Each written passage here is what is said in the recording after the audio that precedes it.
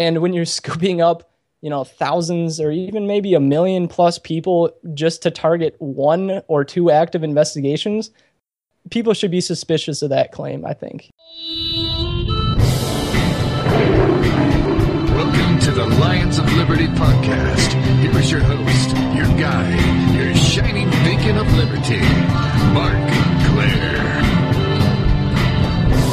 My friends, my family, my enemies, whoever you are, welcome back to the Lions of Liberty podcast. This is episode number 119, and you can find the show notes for this show at lionsofliberty.com/119.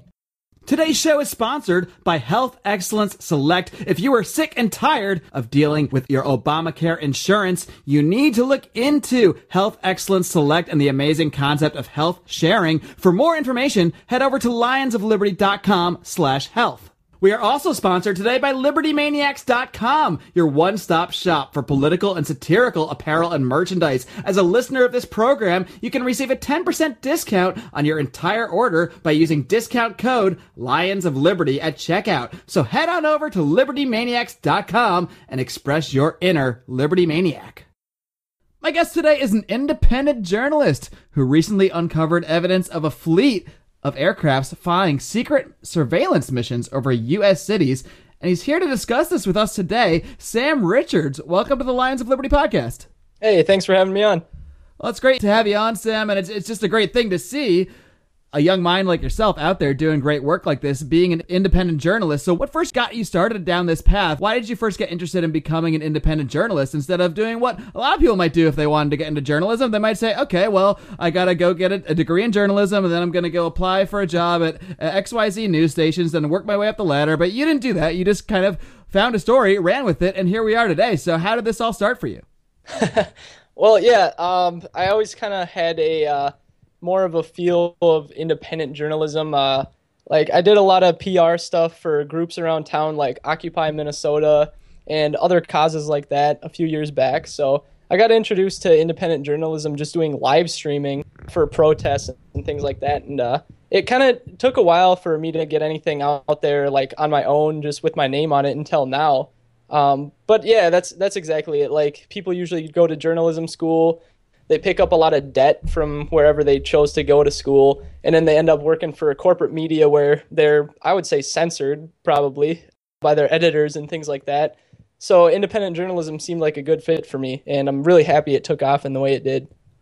Sam, you might not know this, but I was actually, I'm a little bit older than you, but I was in college, sometime in the last 10, 15 years. We don't need to get too specific, but I actually started off as a journalism major myself. And because of the same reasons you kind of got into it, I was interested in sort of investigating stories and that kind of thing. But when it actually came to studying journalism, as I got more into my coursework, it really seemed to be more about crafting stories in this very specific way. And I'm sure if I got further into it, I could have met some great professors that might have taught me a lot too. I can't say I got that far into the program, but right off the bat, it just didn't feel like the sort of, like it was promoting the sort of the watchdog media, which is what I feel the role for media should be. It seemed like it was more teetering that line of sort of just packaging stories for corporate media more than anything else. So I was immediately turned off from it. So I'm glad you immediately went in your own direction here like you did. So why don't you just tell us a little bit about the story? Like you mentioned, you are based out of Minneapolis, and this is sort of a local story, but it has national implications. So what first got you tipped off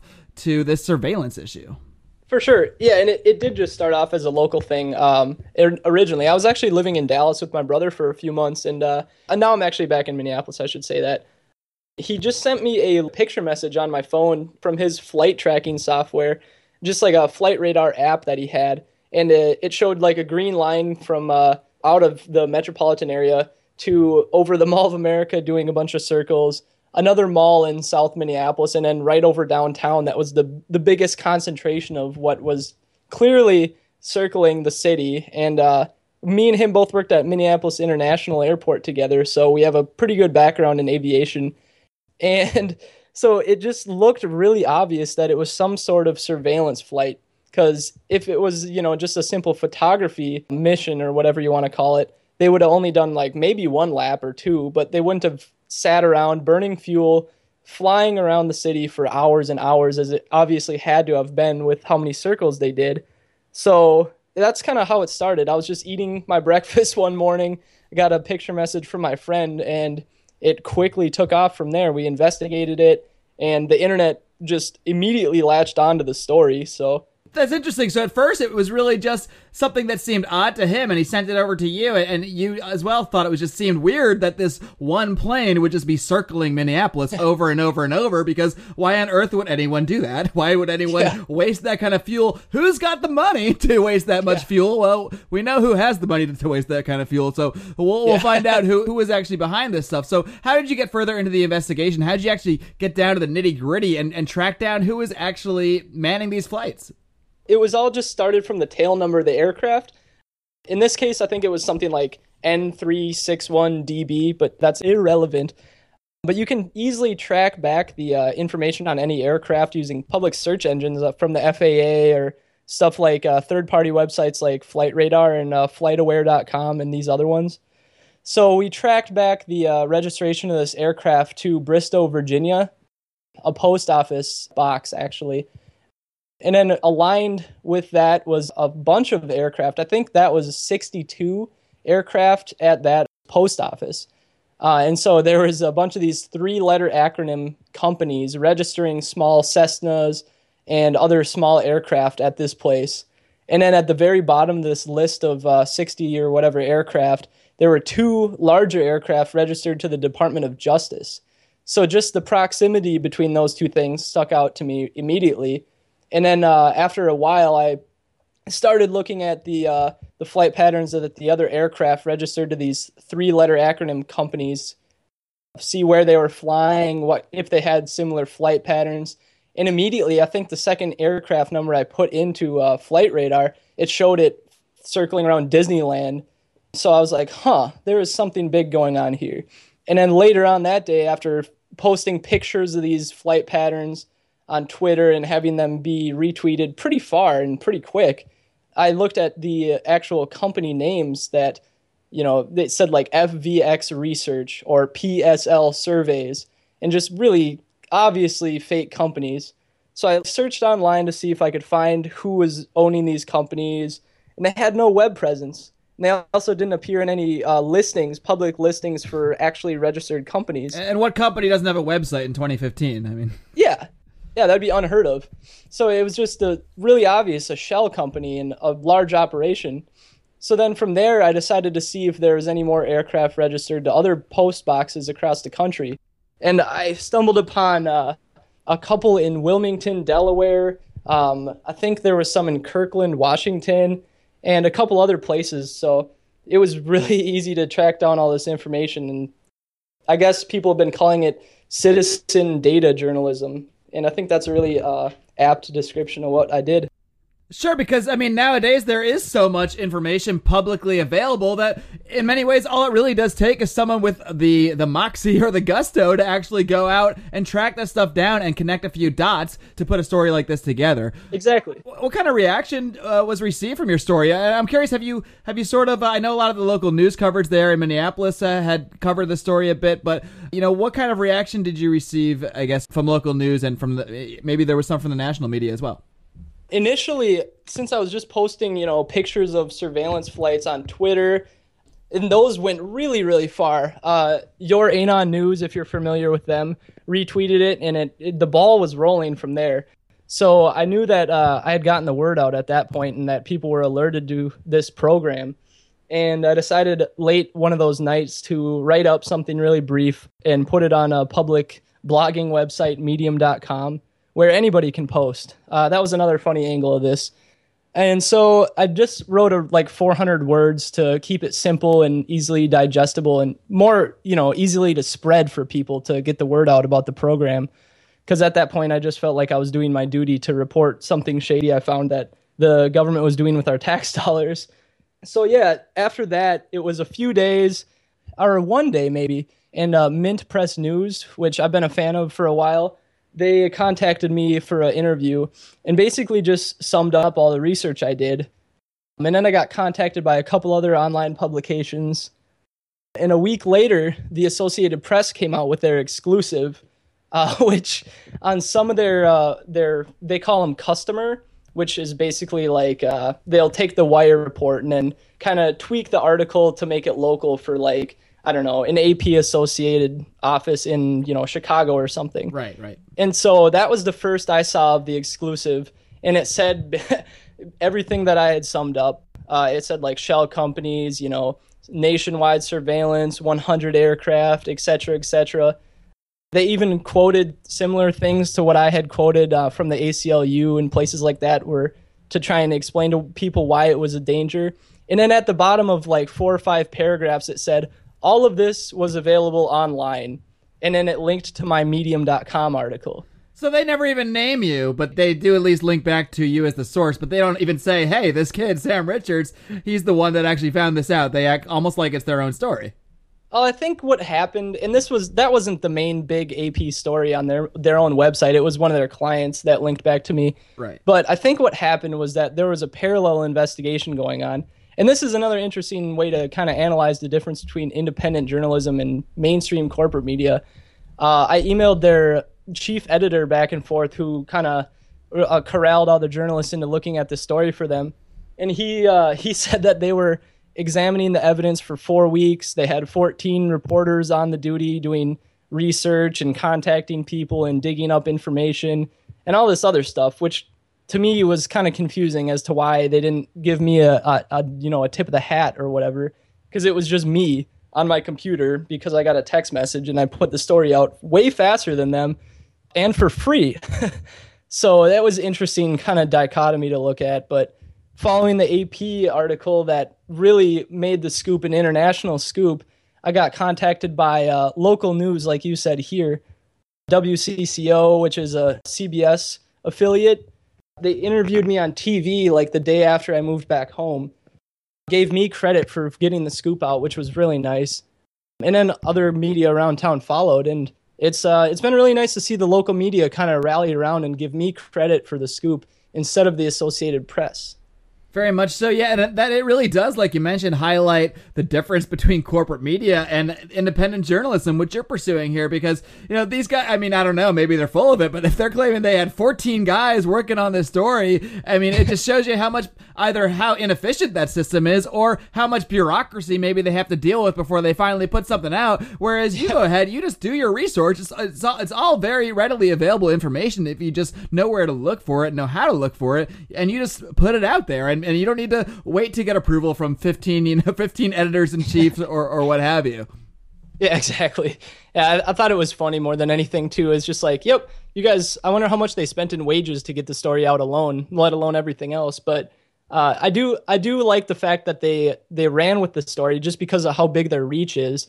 And a week after I put my article up, it was on their website, and then a couple days after that, you have people in Congress questioning the FBI and even proposing amendments to bills limiting the use of the technology that's been described on these aircraft. So, there is a role for the big infrastructure that corporate media has established. It's just we need to get a way of, kind of tweaking the way they operate and make it more of a actual journalistic watchdog type journalism, like you said. So have you found out any more information about the specific government program that this is being run under? Has the FBI or Homeland Security or anyone commented on this stuff yet? What has been the response from the government side of things? The FBI did comment after the AP did their story.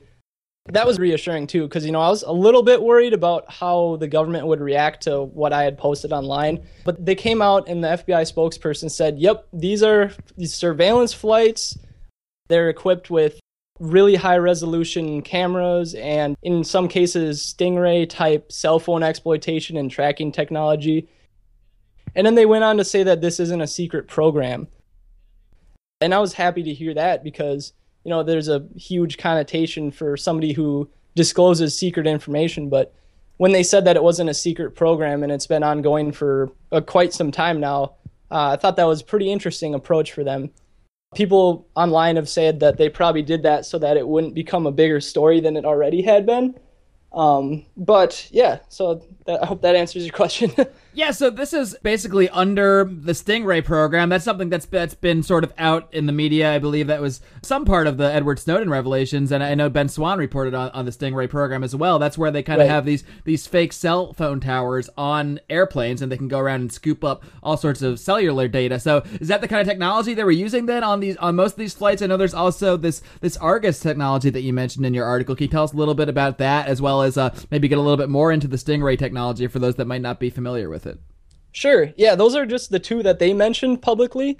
And right now, in the follow-up piece I'm doing, I'm awaiting FOIA responses from them, as well as responses from the DEA and other agencies who I'm pretty sure have their toes involved in this program as well, since it's a huge fleet and the FBI doesn't need to be the sole operators. But yeah, in the article I posted, I mentioned Argus, which was a little bit of speculation, but it turned out to be true. Because when they say that they're using super high resolution video cameras that they can use to, play back footage of entire cities to see multiple crimes happening or whatever, that is what they're alluding to is called wide area persistent surveillance. And it's the capabilities and like the consequences of that technology are way bigger than just calling it a high resolution video camera. Because when you hear like, oh, it's a video camera, you think, oh, it's like a police helicopter. It flies around, it's just someone looking around at the ground trying to see anything suspicious. But really, it's their camera technology and the use of it. They literally call it pattern of life in some cases, which has a really Orwellian, creepy feel to it. And that's sure exactly does. You can track everything moving within like a 36 square mile area. That's basically a mid to large size city. And you only need to do that with a Cessna or some small aircraft. So the more data you collect on people, the more you are able to predict their whereabouts, who they're interacting and associating with. And then if you link in the cell phone data, which is more tracking and other, content like of calls and whatever else, that's a huge dragnet. And there's no way that you can't call that bulk or mass surveillance, because that's exactly what it is. They said that they're using these during active investigations. I would challenge that, because I guarantee that within a mid or even a small city, there's probably a number of people that have active FBI investigations on them. And when you're scooping up, thousands or even maybe 1 million plus people just to target 1 or 2 active investigations, people should be suspicious of that claim, I think. Is that pretty much how they justify this then? They're claiming that it is for specific investigations that they supposedly, I guess, in some way, shape, or form might have a warrant to actually legally conduct? Exactly. That's kind of what they're trying to sell to us here? Yeah, when I heard that, I thought of the parallel of talking point that the NSA was using when they said that they're only targeting foreign intelligence. Yet we know the capabilities and we know the programs that they're doing are definitely domestic. And in some cases, they're feeding, information to the Drug Enforcement Agency to make busts on people, local law enforcement in their investigations, or Homeland Security for God knows what. And it's like active investigation is just if you have experience requesting Freedom of Information Act files or, data requests from other organizations, and when you see the word active investigation, you're going to get a stonewall. And it's a really easy talking point that they can hide behind. Now, Sam, I know you mentioned you're working on a follow-up story here, but can you tell us more about the path that this is leading you down? Are there other stories that you think are going to end up connecting more dots to this initial investigation? I mean, what sort of other stuff do you have in the works here that you're looking into in regards to the larger scope of this sort of surveillance that's going on in the United States? Well, I've always really been interested, just for my own sake, in trying to see what's going on and trying to see what our government's doing and capable of in our own name. And I'd like to, in my follow-up piece, highlight the fact that this is a federal program, but there are definitely liaisons between the feds and local police, which people never suspect. And I really want to look at the link between these programs and fusion centers, if you know about those, the giant data sharing centers, which police, like local beat cops and like CIA interact between each other with. It's hard to explain. I mean, there's so many cans of worms that have been opened with this, and I've been getting so many leads from people asking if I've checked out this lead or that. that I really want to try and understand the infrastructure of the surveillance state that we're living in, which is a tall order, and it's going to take some time. But I think with everything that we know now, it's becoming easier to piece together. But my next thing is it's a scoop that I'm trying to work on to see how local police here in Minneapolis are analyzing the social media that people decide to put out. We have a fusion center here that's just outside of city limits, and they built it because of our response to a bridge that collapsed. They said that we weren't prepared enough, so we needed a bunch of FEMA dollars to build a fusion center. And a few years later, a giant network of wireless towers went up, and the city of Minneapolis is sponsoring free Wi-Fi. But with that infrastructure comes a network of cameras that track people throughout town.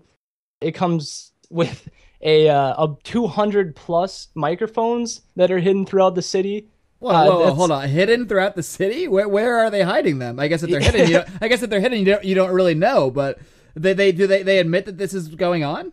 Yeah, it's called ShotSpotter, and the program is to detect gunfire and then automatically alert the police where the gunfire happened. In Oakland, these ShotSpotter technologies actually have been used to convict people by detecting what they said, like recording the audio of the things that people said in the conversation. And then in open court, their conversation was used as recorded by the ShotSpotter to convict these people.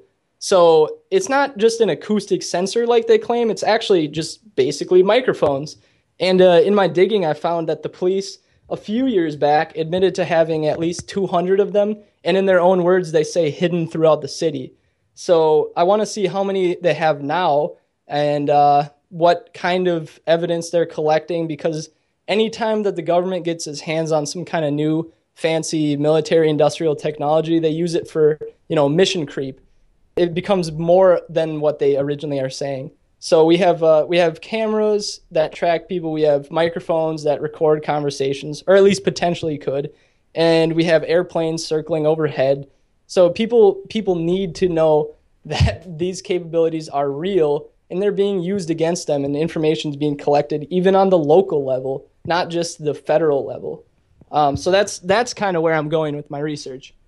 And if this stuff is going on in Minneapolis, then it's going on in Los Angeles, in Tampa, sure. in all major cities across the country, most likely. I doubt that they've specifically targeted Minneapolis as a hotbed for terrorism or whatever terrible thing they're trying to protect us from. That's really fascinating that it was a bridge collapse. Was that the big one that was on the news a few years ago? And that was what became the excuse to essentially create this surveillance city in Minneapolis. That seems so crazy is the word, I think. Exactly. And it's like you see these things happening at different layers of our society. You have a big disaster, which is horrible and unfortunate, and then it gets exploited by people in power to expand their own power. Like 9/11 is the one that I'm sure everybody that's listening is thinking of. And that was, everybody knows, was used. It was a horrible disaster that was used to expand military spending, imperialism, domestic surveillance, less civil liberties. But it happens at the local level too. Like, it's really easy for police to get grants from Homeland Security, or even just, trial experiments from private industry to get fancy new technology that's always turned against the citizens of those places. Like, yeah, I talk Minneapolis because that's where I know, but you're absolutely correct when you say that it's definitely happening all over this country.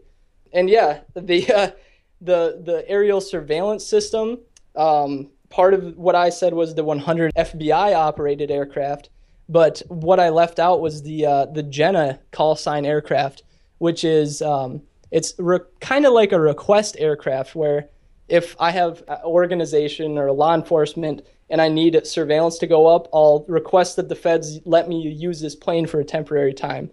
So the actual fleet of aerial surveillance aircraft is bigger than originally, and I'll go into that in the follow-up piece for sure. Oh, Sam, this is really fascinating stuff. And I'm curious what kind of your peers might think of this stuff, because, as much as we've seen over the years with the Edward Snowden revelations And there are so many voices out there, like John Whitehead, who I interviewed on this show in his book Battlefield America. There's so much information out there about these programs. I mean, you'd have to be literally burying your head under your mattress to not know about this stuff. And yet it still seems that while there are many concerned citizens like yourself and like many of the people that sort of roll in our circles, you might say, it still seems in many ways the larger populace sort of lets this stuff slide to the wayside and just kind of writes it off as just it's just some other thing the government's doing. So, but what's the general consensus of sort of, I guess, your age group and your peers? Do they actually take this stuff seriously as a threat, or do they just kind of shrug their shoulders and say, yeah, government's going to be government, whatever? Well, it's hard to say specifically amongst my peer group. Like, I wouldn't want to speak for everybody, but I mean, they're very concerned with where the government is leading this country. But just like to put it in context, there's people being born now that'll never know a private life. Snowden actually said that in his original TV interview with Glenn Greenwald and Laura Poitras. And it's true. I mean, people have it in their data. Like, if you have a cell phone with you, you're most likely on some social media, and then you're self-reporting to the government on your own accord. And then regardless of all the other capabilities they have, that's enough information to learn about your life or whatever else. But that's something that people voluntarily decide to do. But no, I would say that people my age are concerned with the government. I mean, you look at the rise of like the Occupy movement and just civil libertarianism being a huge thing nowadays, unlike it was in the past, more of a mainstream thing. I think in the future we're going to have some major pushback against the surveillance state when people truly understand the whole context of it, how it was implemented, and the fact that the people operating it are doing so in a completely undemocratic, unaccountable way, and it's not actually producing any results. The NSA has never been able to point to a case where their bulk surveillance has prevented a terrorist attack. So people, when you go to the airport, everybody grumbles about the TSA, violating their Fourth Amendments and everything else. And that's something that it's easy to complain about because it's something that you're physically experiencing and you're interacting with the government in a person-to-person way. And it's harder to kind of wrap your head around it when it's a mass electronic kind of thing with no face on it. So I guess to not babble so much, I think when please, I'm a professional babbler. You're doing just fine. I think just that when people see the entire system and how it operates, they'll wake up and they'll do some serious pushback against it. But I don't know at this time if it's going to be something we can vote out of office. I think we're going to need a way more powerful street movement or just some other clever kind of mass mobilization to get rid of this horrible Orwellian system. Well, as with any major problem in society, the first step is making people aware of it, because no one's going to take any action unless they're aware that there's something to take action from. So I'm glad that you are out there doing what you're doing and hopefully inspiring other people to do the same thing, because this is the kind of journalism that we need to really uncover these stories. We shouldn't have to wait for 16 editors-in-chief to approve stories to get some of this stuff out there, because what they're really doing is wondering, gee, is the government going to approve this? Are we going to get in trouble for this? And you just said, oh, well, hope not, and toss it out there. So do you think this is a trend, Sam, that your type of journalism, the fact that we're going to take this out of the hands of corporate media, and when we find information, when it concerns this, you're just going to put it out there and you're going to show the world, look, there's something going on, I'm going to tell you about it. Do you see this trend continuing? I would like to, and thanks so much for the resounding endorsement there. I didn't really think that's how it would be perceived, but I hope so. I think citizen journalism is an amazing thing.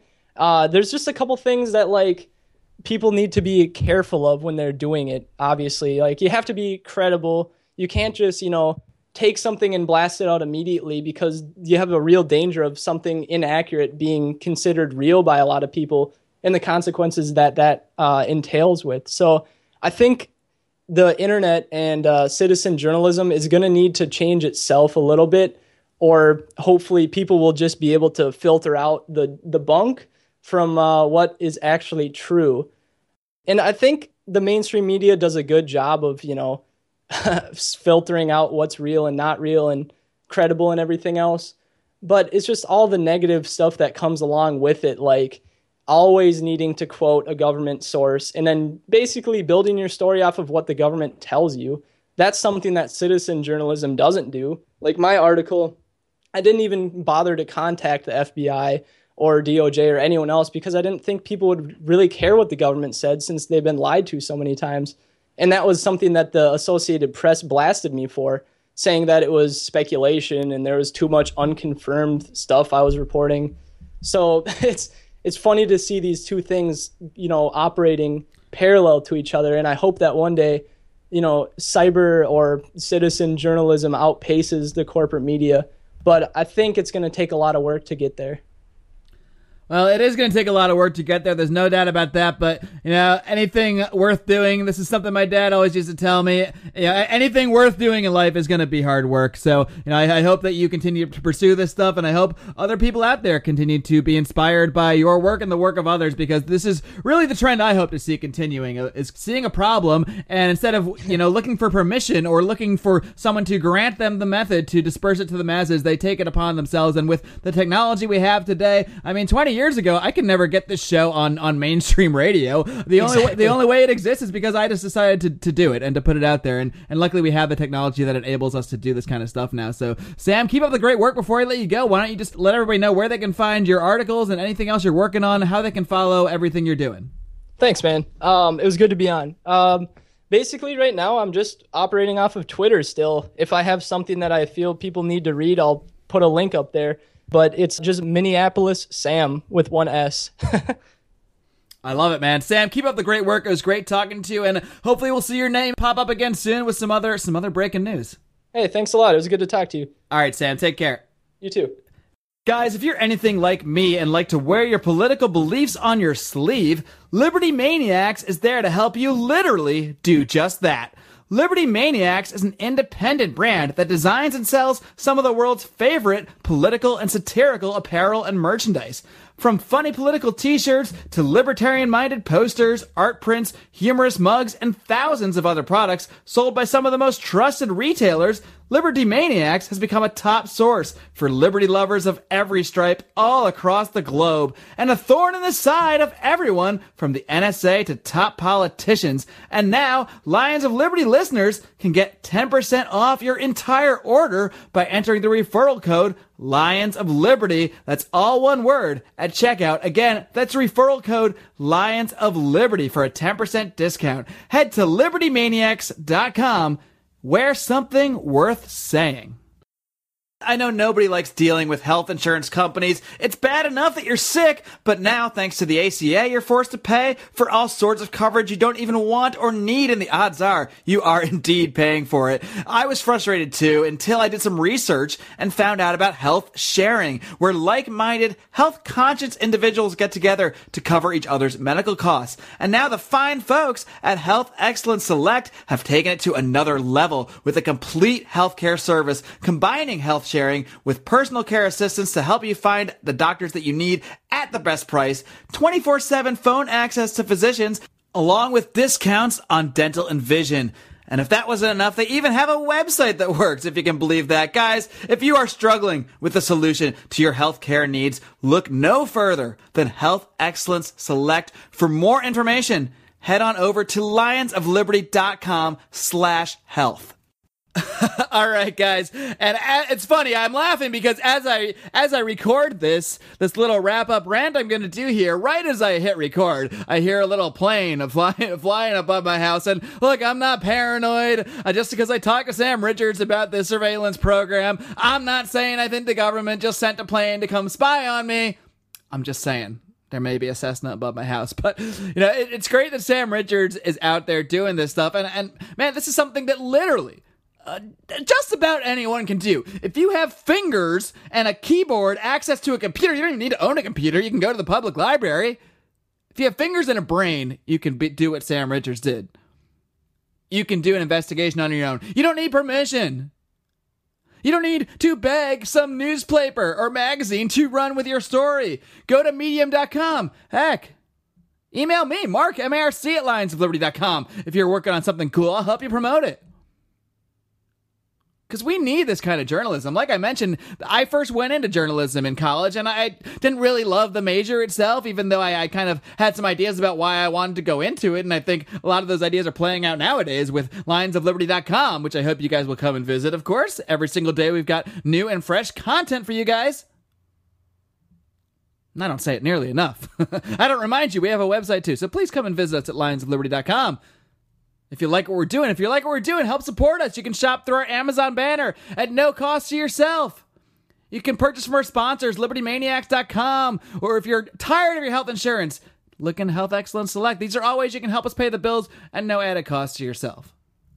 But it's important that people like Sam Richards are supported by the public. It's important that people are inspired by what he's doing and becoming their own independent journalists, because I truly do believe this is the wave of the future. Corporate media is rapidly dying. Cable news viewership is dropping rapidly. Newspaper readership is dropping rapidly. I don't know anybody that still gets a paper dropped on their driveway. Now, it's important that we have independent journalism, and I really do believe this is the wave of the future. You look at guys like Ben Swan, who left a great job as an anchor to become an independent journalist and start the Truth in Media Project, and now, as a result of what he's done, he's now picked up another gig, possibly higher paying. I don't know what he's making, but he picked up another gig at a station in Atlanta based on the great work he was doing as an independent journalist. So being an independent journalist can even open up doors again to further your career with already established outlets as well. I mean, any way we can get great voices like Ben Swan's or Sam Richards out into the media is a perfect thing, but we don't need to sit around and beg a TV station or beg some newspaper to run our stories anymore. You don't. If you're running with something, if you want to look into something, just do it. Don't let anything hold you back. Now, Sam Richards didn't. He got that text and he thought it was a little weird and he said, all right, well, I'm going to look into this. And once he did, he published it. It was that simple, and he did his research. Maybe he didn't contact 67 government officials first. Maybe he didn't run it through 17 editors-in-chiefs first. But he did his research. Check it out. It's very thorough. We'll, of course, link to all this stuff in the show notes, lionsofliberty.com/119. And of course, there are so many ways you can continue listening to this show. You can find us every Monday and Thursday at lionsofliberty.com. You can hear us on the weekends at libertytalk.fm. Every Saturday and Sunday, 6 p.m. Eastern, you can hear us throughout the week at lrn.fm, the Liberty Radio Network. If you have an Amazon Echo, just shout at that puppy, Alexa, play me the Lions of Liberty podcast. And if she's working properly, she will do just that, because we can find us through there, through TuneIn Radio as well. So there are so many ways to listen to the show. I do hope you will keep coming back and finding us any way you so choose. And until next time, folks, don't forget to live long and live free.